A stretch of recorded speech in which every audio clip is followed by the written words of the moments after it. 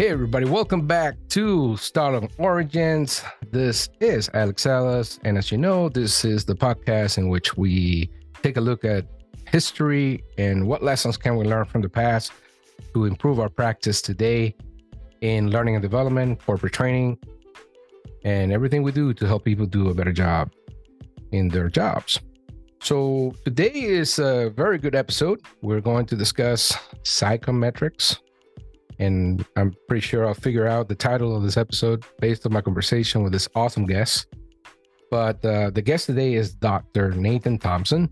Nathan, do me a favor. Tell us a little bit about your background. Welcome to the podcast. Well, hi, everyone. I'm Nathan Thompson. I'm originally from small town, Wisconsin, and went to college at Luther College in Decorah, Iowa, where I was originally a psychology major. And I ended up becoming sort of disillusioned with the fluffier side of psychology, like personality theories, and got really interested in how to be as quantitative and scientific as possible.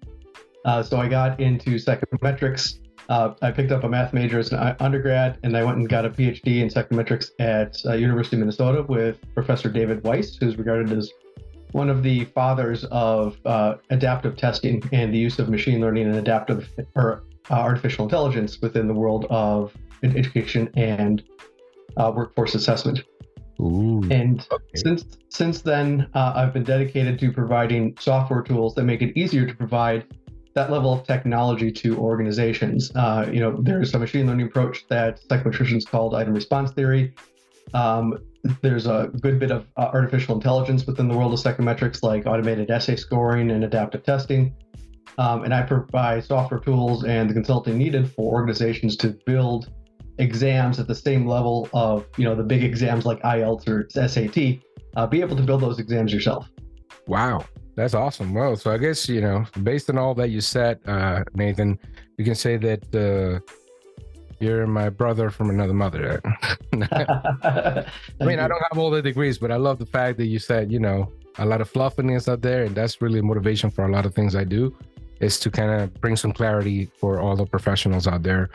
So let me ask you this question, because I know you mentioned some very interesting stuff that's also very relevant to corporate training, which is, it hasn't really been practiced in a lot of places, but it should be the way of the future, which is adaptive testing and some of the things you mentioned with machine learning and whatnot.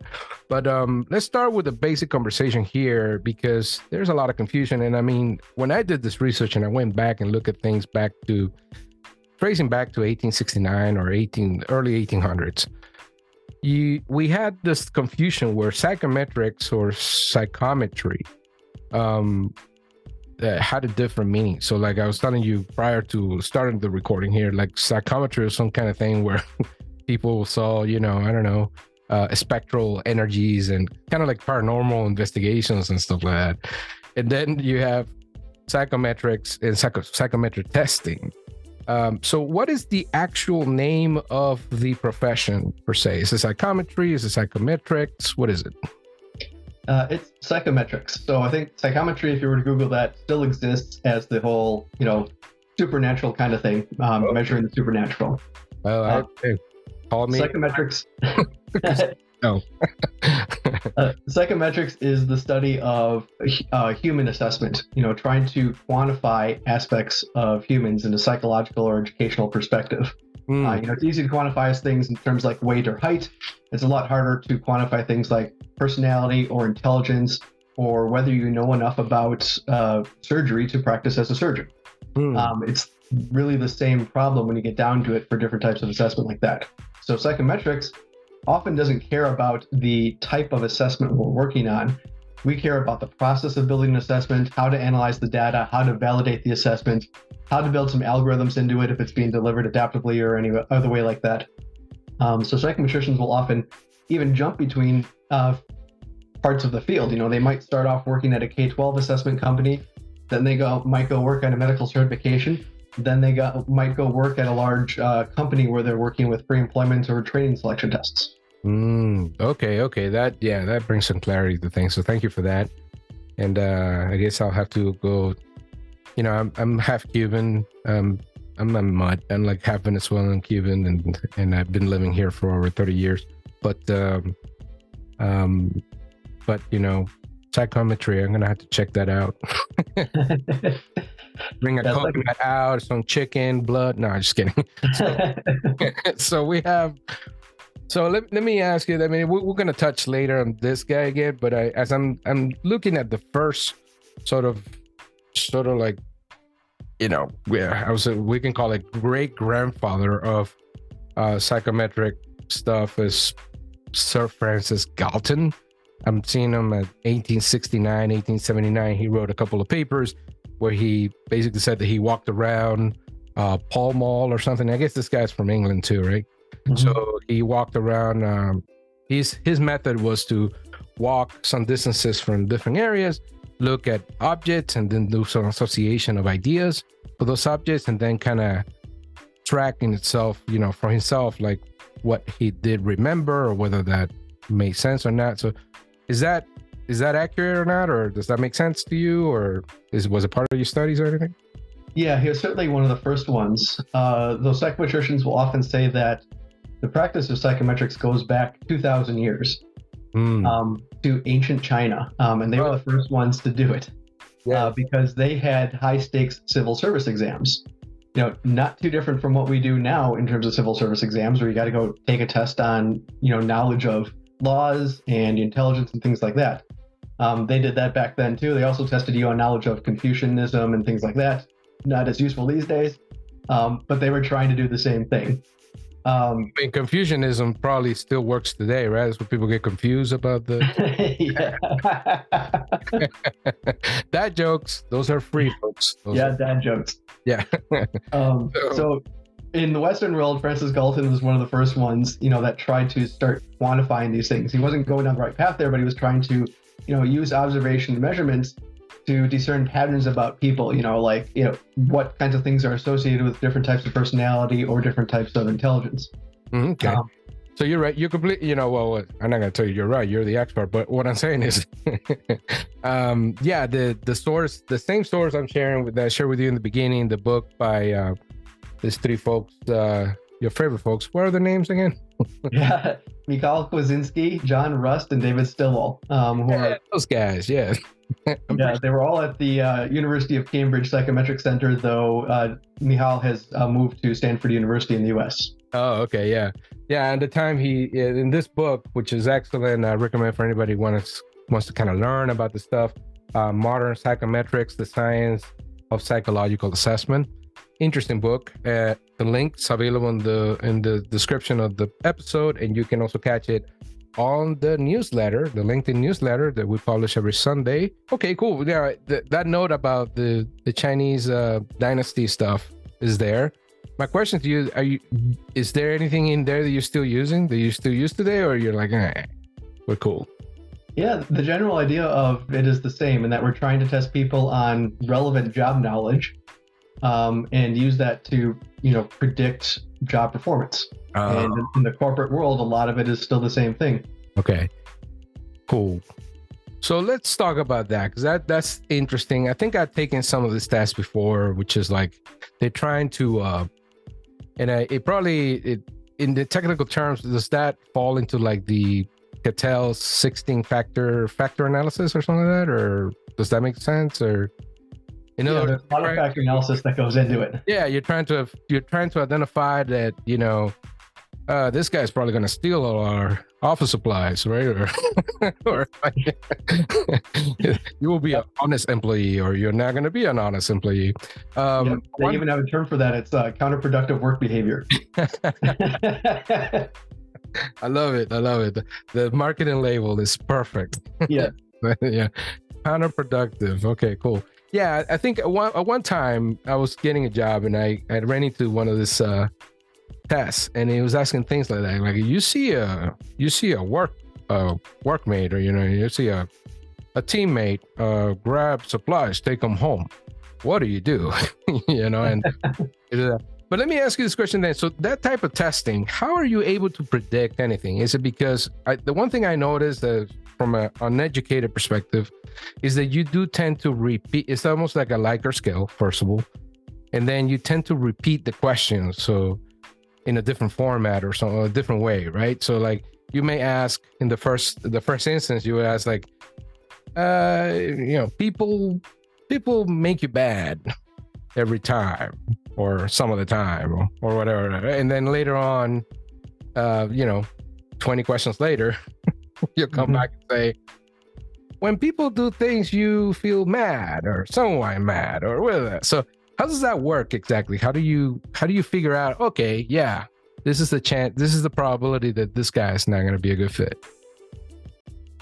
What they do is they try to correlate it to dependent variables or criteria that the organization thinks is important. Okay. So, yeah, and they'll do that to validate an assessment or really a set of assessments. So, they might get started by taking 1,000 people, giving them this personality assessment, logical reasoning test, a quantitative reasoning test, what other types of things they ever want to assess.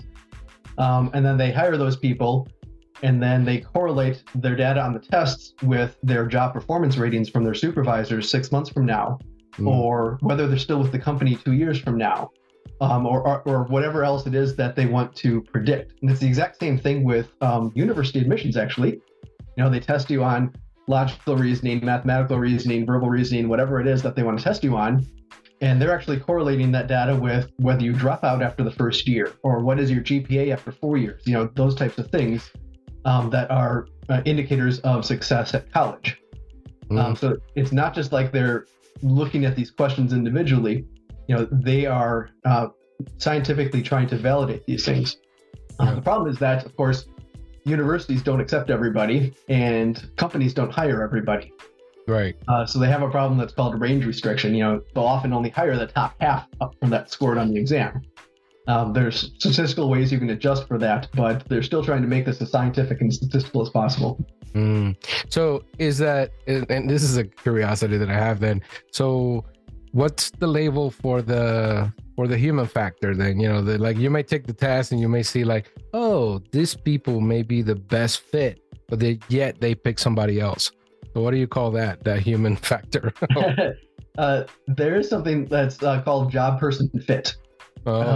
Or like company culture person fit, where they're looking for people that have certain leadership qualities or something like that on the personality side, and they don't just want to select them on their knowledge of Microsoft Word and Microsoft Excel or harder things like that. Okay. I use harder not in the sense of difficulty, but as in more job knowledge related. So I'm seeing here that probably around 1906, maybe the turn of the century, you had France kind of do this type of exit examinations. They gave you the Binet-Simon scales. The 30 scales of Binet-Simon, which in English became the Stanford-Binet. Is that used at all in what you do, or it's just that's pretty much like special education now sort of used, that type of assessment? Yeah, Binet was certainly one of the forerunners of the field in that he was trying to assess, educational aptitudes of students, and the basic idea of what he's doing is still around today in terms of IQ testing. He was also really the inventor of adaptive testing, because he'd like give a 7-year-old level question. If they got it right, he'd give them an 8-year-old level question. If they got it right, he'd give them a 9-year-old level question. Okay. And that's how he figured out like their mental age versus their chronological age. And the original concept of IQ was the ratio of your mental age to chronological age. There's a different scale now, but that was originally what he was trying to get at. Oh, okay. And that whole approach is still used often when you're talking about like working with school kids as a school psychologist. They do IQ tests and that sort of thing. It departed somewhat different when you're talking about the corporate world, the workforce world. Of course, yeah. But so then, and then I want to say this, right? Like for everybody listening, so if you know the difference between people they know what they're talking about and people that don't know what they're talking about, is when you listen to Nate. See, he knows what he's talking about. So it's like he's not making up crap. He's like telling you straight up, well, yeah, this is what happened. This was up. So that's great. Appreciate that, man. I appreciate it. So this then takes a close approximation to my thing, because, like I told you before, I'm a U.S. Navy vet, and the Army then introduces alpha beta testing in World War I, right? Mm-hmm. So I think the process in that was the alpha testing, and I want to clarify for the folks today, because Gen Z is probably gonna be like, alpha? No, man, like, cool. Like, it's not that type of alpha. Chill. So we're talking about alpha testing was for people that were literate, so they can classify the draftees, and then beta were people that were not literate, so illiterate people that couldn't read or had different languages. But it's basically I have it here. It says it's pretty impressive because it was the APA, right, that was sort of contracted for this, the American Psychological Association. And it's that I got this quote here. It says that the entire process was completed in less than 6 months. By the end of the war, this test, known as the Army Alpha and Army Beta, have been administered at the rate of 200,000 per month to nearly 2 million American recruits. Following the popularity or the success of the Army test, the mantle for mass testing for an IQ, or the quotient, was taken up by the College Board, the U.S. College Board, and that led us to the 1926 introduction of the Scholastic Aptitude Test, or the SAT. Mm-hmm. So, interesting, right? So before 1926, how were you getting to college? Like, you were white and you were rich? What? That was certainly part of it. Okay. But it was really a financial decision of what the College Board did there.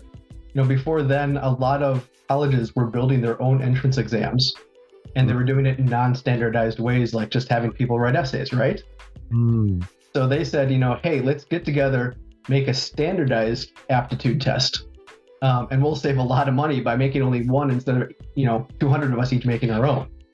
Wow. And that's really where the SAT came out of. And of course, by pooling their resources, they were able to do a lot better job and make it a lot more standardized, have a score scale that meant the same whether you were from Massachusetts or were you from Arkansas or were you from Idaho. And that's really the usefulness of exams like that today, not just in the admissions world, but in other types of assessments too. Like you can take an English language assessment anywhere in the world, and it's been benchmarked against, moving to the UK or moving to America. And it's that same idea of wanting to have a common scale that provides, meaningful information about it. And that comes down to the whole purpose of psychometrics, which is to provide meaningful information about people that can be used to make decisions. Okay. The quote here kind of says that Harvard and University of California were the first ones to adopt it. And by 1940, pretty much every other university kind of jumped on the wagon here.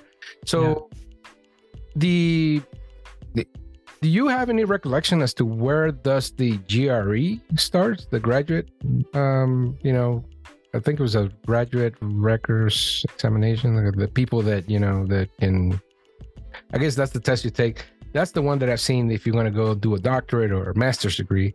You take the GRE, and it seems to be a good predictor of academic success in institutions. I find it to be quite, I don't know. I got questions about it, but how do you feel about the GRE? Because to me, it's a pain in the butt.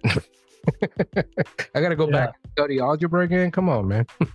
So it's the same thing. It's the same concept of wanting to have a common score scale to help, admit people into graduate school. And, it certainly goes back a long ways, because I know my dad took it when he applied for his master's in teaching, like 1979 or something. So it's certainly been around for a while. Okay. And they're trying to make it a little more specific, because they recognize that just algebra knowledge probably isn't the best predictor of graduate school success. So that's why they added subject tests. So, I took it to go into grad school in psychology. So yes, I took the verbal reasoning and algebra reasoning section, but I also took a psychology specific test. Oh, okay.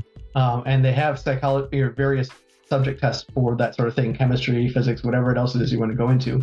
And then there's the GMAT, which is the same thing as the GRE, but specifically built for MBA programs. Oh, okay. Yeah, correct.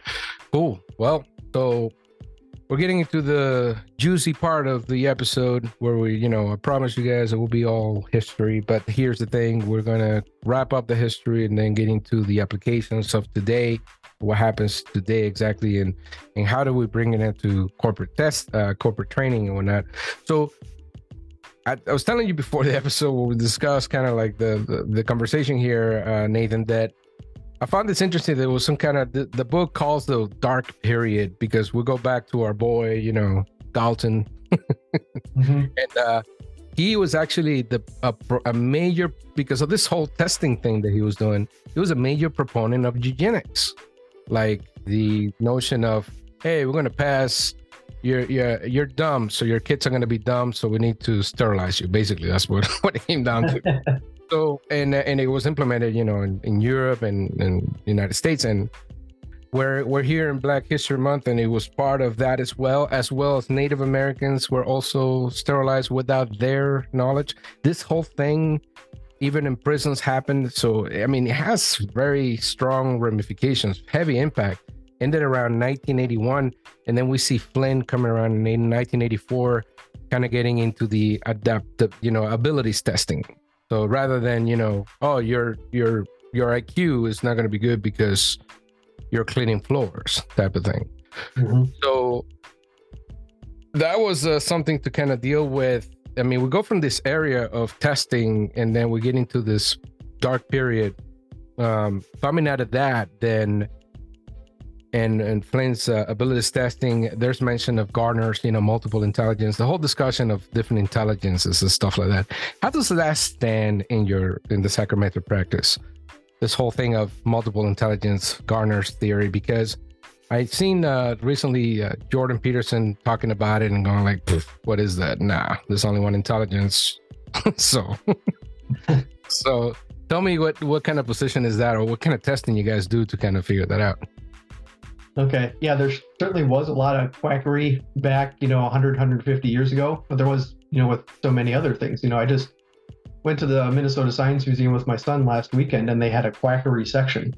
People that were selling radioactive drinks in the 1920s and that sort of thing because they said it was good for your health. But, some guy got so much cancer that his jaw fell off because he drank so much radioactive water.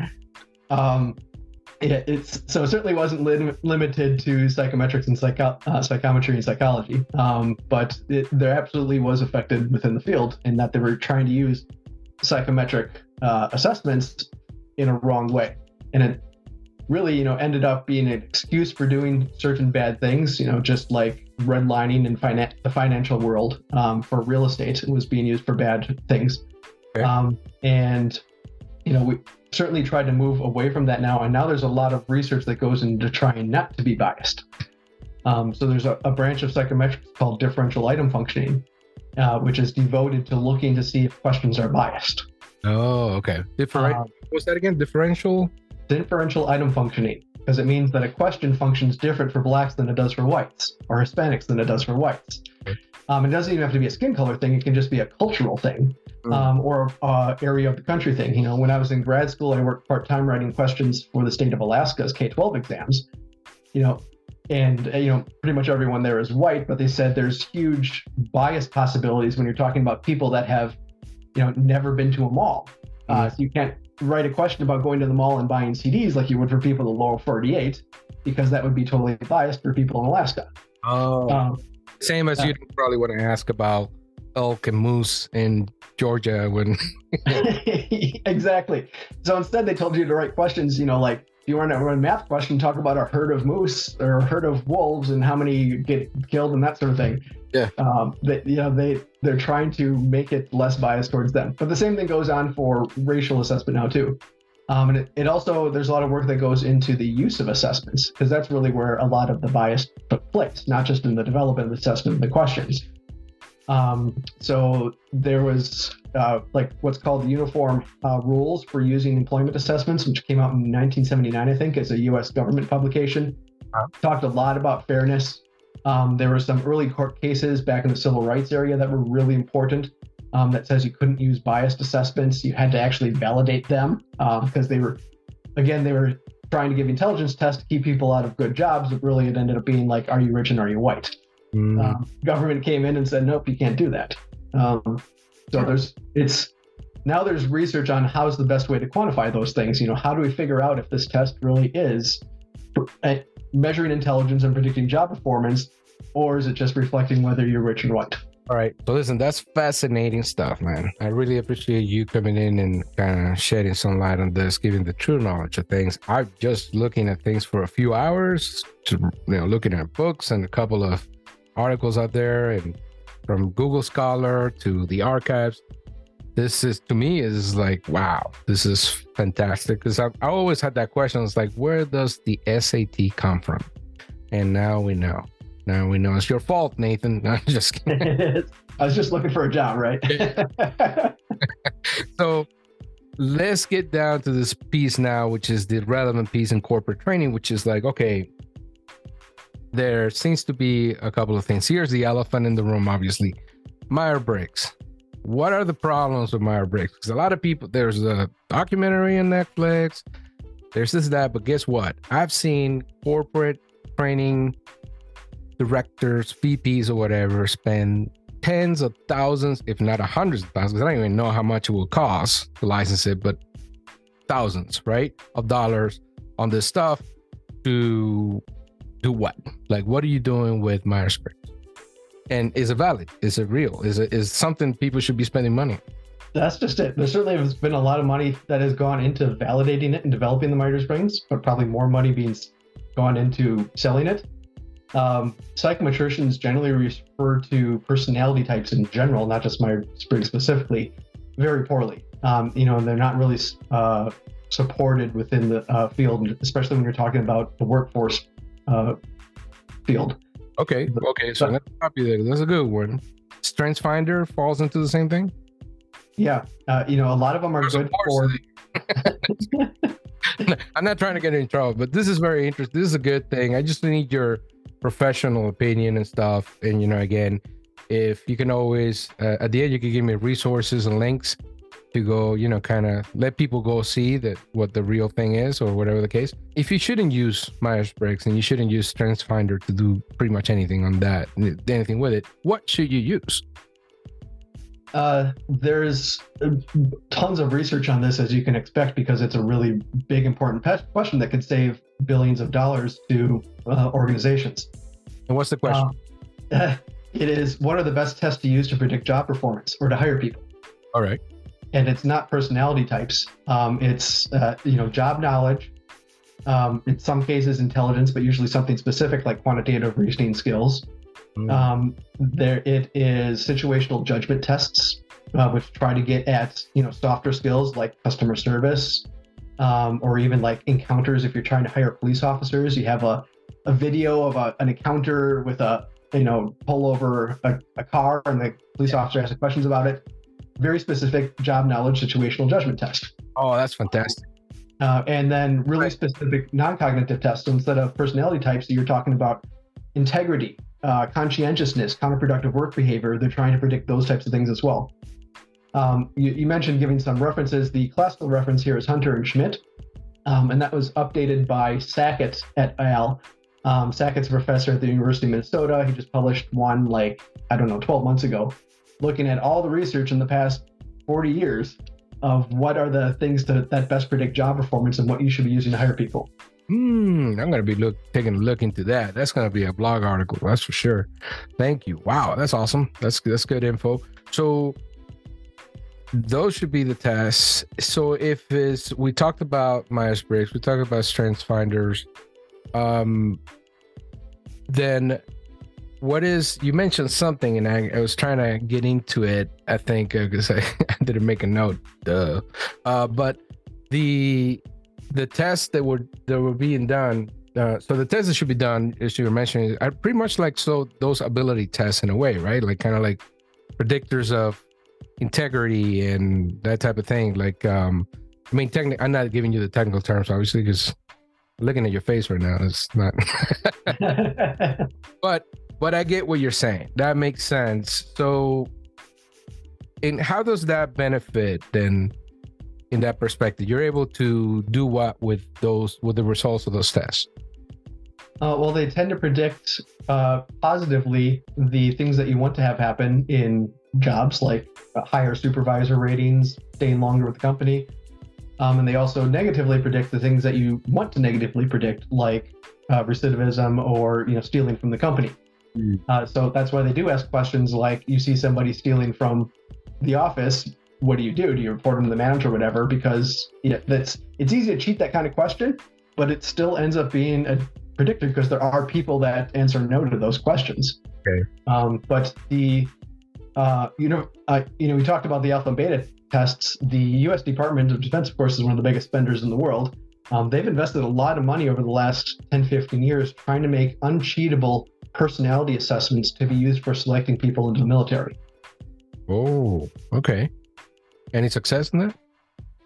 It's still questionable. I talked to some friends at the Air Force a couple months ago. Of course, I guess. Air Force. It's a little Air Force joke for my Air Force friends. So listen, okay, that's good stuff. Here, I got back the idea that we're talking about. You mentioned situational assessments, which is great because I came to that through parallel thinking. I had no idea what, you just mentioned it, and I'm like, yeah, I had this idea before because I had the conversation with somebody about.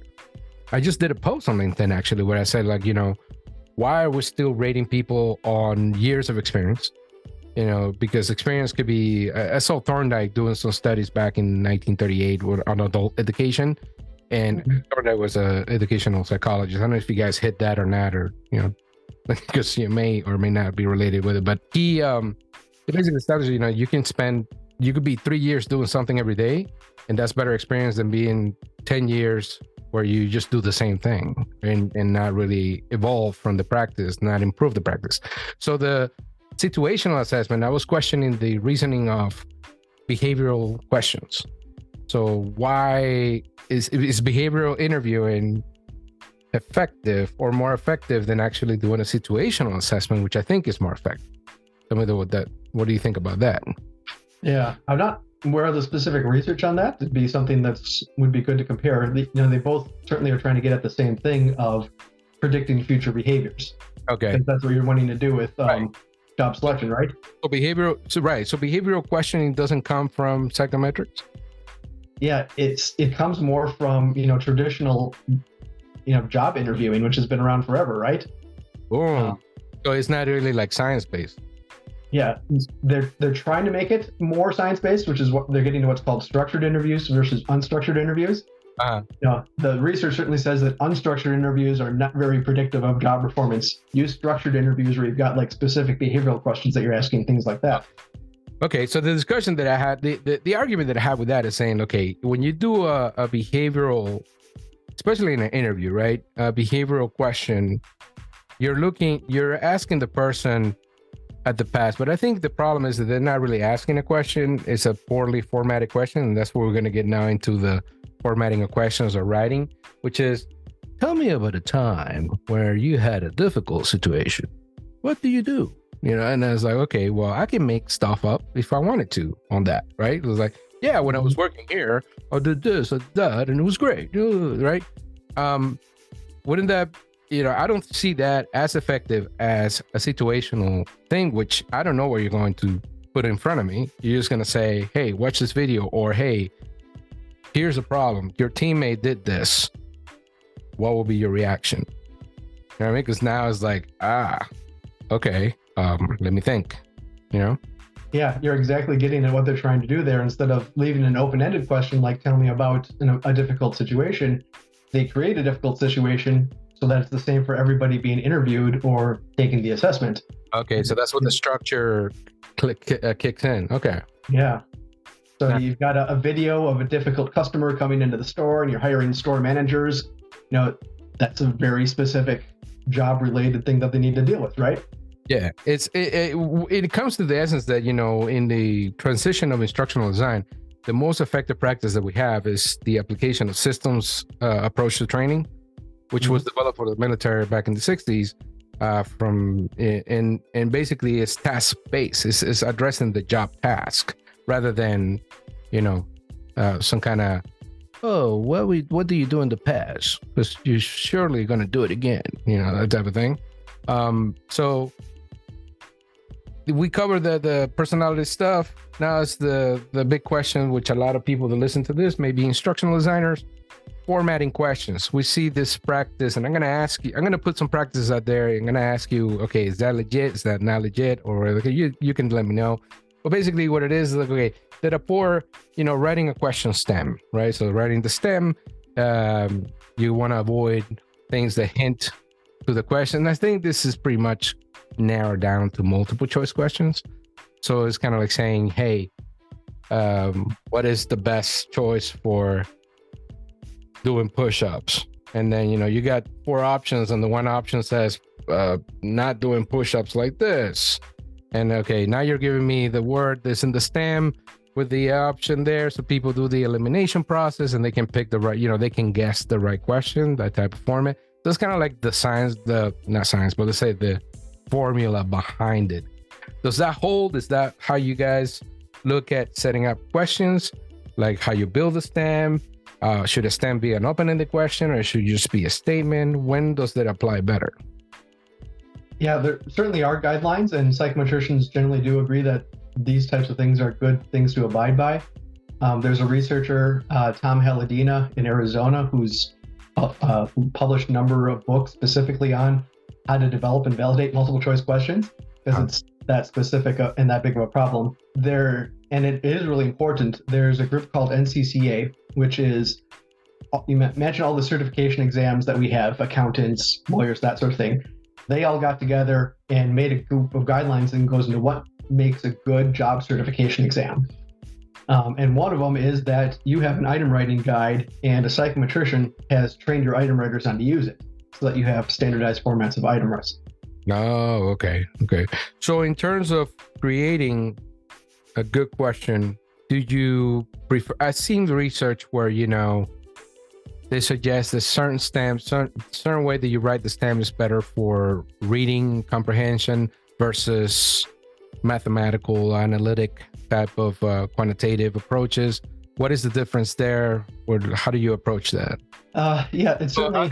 I'm sorry, I didn't give you an example. So let me give you an example. The example would be sort of like people think that the best way to wake up is. So it's not really a question. It's more like it's a partial part of the sentence or something, and then you have to complete it with whatever else. So what is that called? What do you call that? How's that work?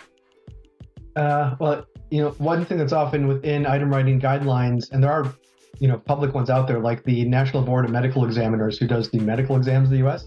Oh, okay. They publish their item writing guidelines on their website for everyone to see. Great. And it includes stuff like this, because you don't want wishy-washy language within the question. You don't want extraneous information that just makes people confused. You want to make sure that you have good grammar, that it's concise, that you don't have too high of a reading level. All those things go into writing a question, and they are certainly relevant. Okay. So one thing, and this will be probably the last question as we're wrapping up, is one thing that I know that I have contention with is that some of the practices seen out there, people make a course, right? Let's say for compliance or whatever the case, like maybe sexual harassment prevention or cybersecurity, stuff like that. And the remedy is like they make a course and then they maybe do a quiz, and the quiz may be 10 questions, maybe 20 questions at the most. It's because they have sort of a, sort of an apprehension of saying, well, we're wasting people's time with a quiz or, with this type of question or task or whatever. So what is a good sample number, let's say, of test items to really measure things? And are we only measuring cognitive ability when we do a test? Well, you not only measure cognitive ability, especially if you take good care to make sure that the items are not all written too confusingly or at too high a level of language and things like that. Okay. The instructional designers and everyone should still make sure to focus on whatever it is that they're trying to have people learn about, whether it's workplace diversity or something else, or how to use a certain piece of equipment. On the first part of your question, you certainly want to focus on building a good exam, and it can come down to having a job task analysis to define it, and test length certainly goes into it as well. And psychometricians will tell you that the recommended test length depends upon how high stakes your exam is. 20 items could be plenty for giving a quiz after they completed some diversity training, right? But 20 items is not enough to certify that your knee surgeon was qualified. And there have been researchers that have looked into how many questions in an exam lead to what level of reliability. Reliability is the word that psychometricians use for statistical consistency or quality of the scores that are coming out of the exam. Okay. And in many cases, having those shorter tests are okay because you just want to make sure somebody is paid attention. If it's not something that's really, really important, like selecting people for a high stakes job, then 10, 20 items is probably okay. Okay. So on a regular basis, when you're doing this type of exams for like job predictability and stuff like that, you're looking at probably what, 50, 100 items? Yeah, usually they're doing. You're doing it as a pro, right? Like you doing it, right? It's 50, 100, 150 items or something. Yep, I've seen exams that go 200-300 items long. Wow. Because they're trying to cover everything that people have learned in 4 years of college or something like that. It's a lot to cover. Okay.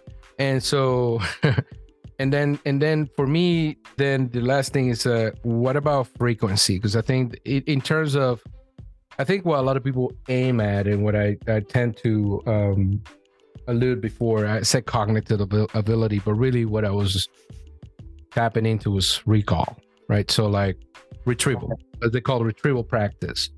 So my contention of this and my observation is that you need several bouts of this quiz or test to really, cement that knowledge in there, or like reinforce that knowledge in a way. That taking that quiz once after you took a course, that's not gonna, that's basically, it's almost like a data point that you're getting for the designer, but it's not really doing much for the learner.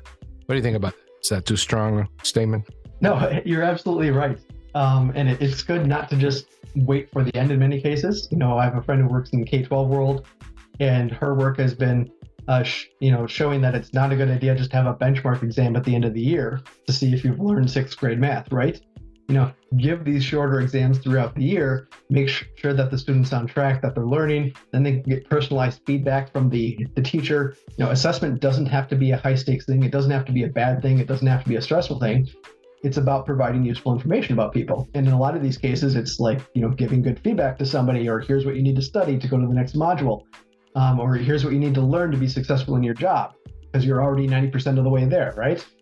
So having these types of things is a good thing to have. Yeah. Okay.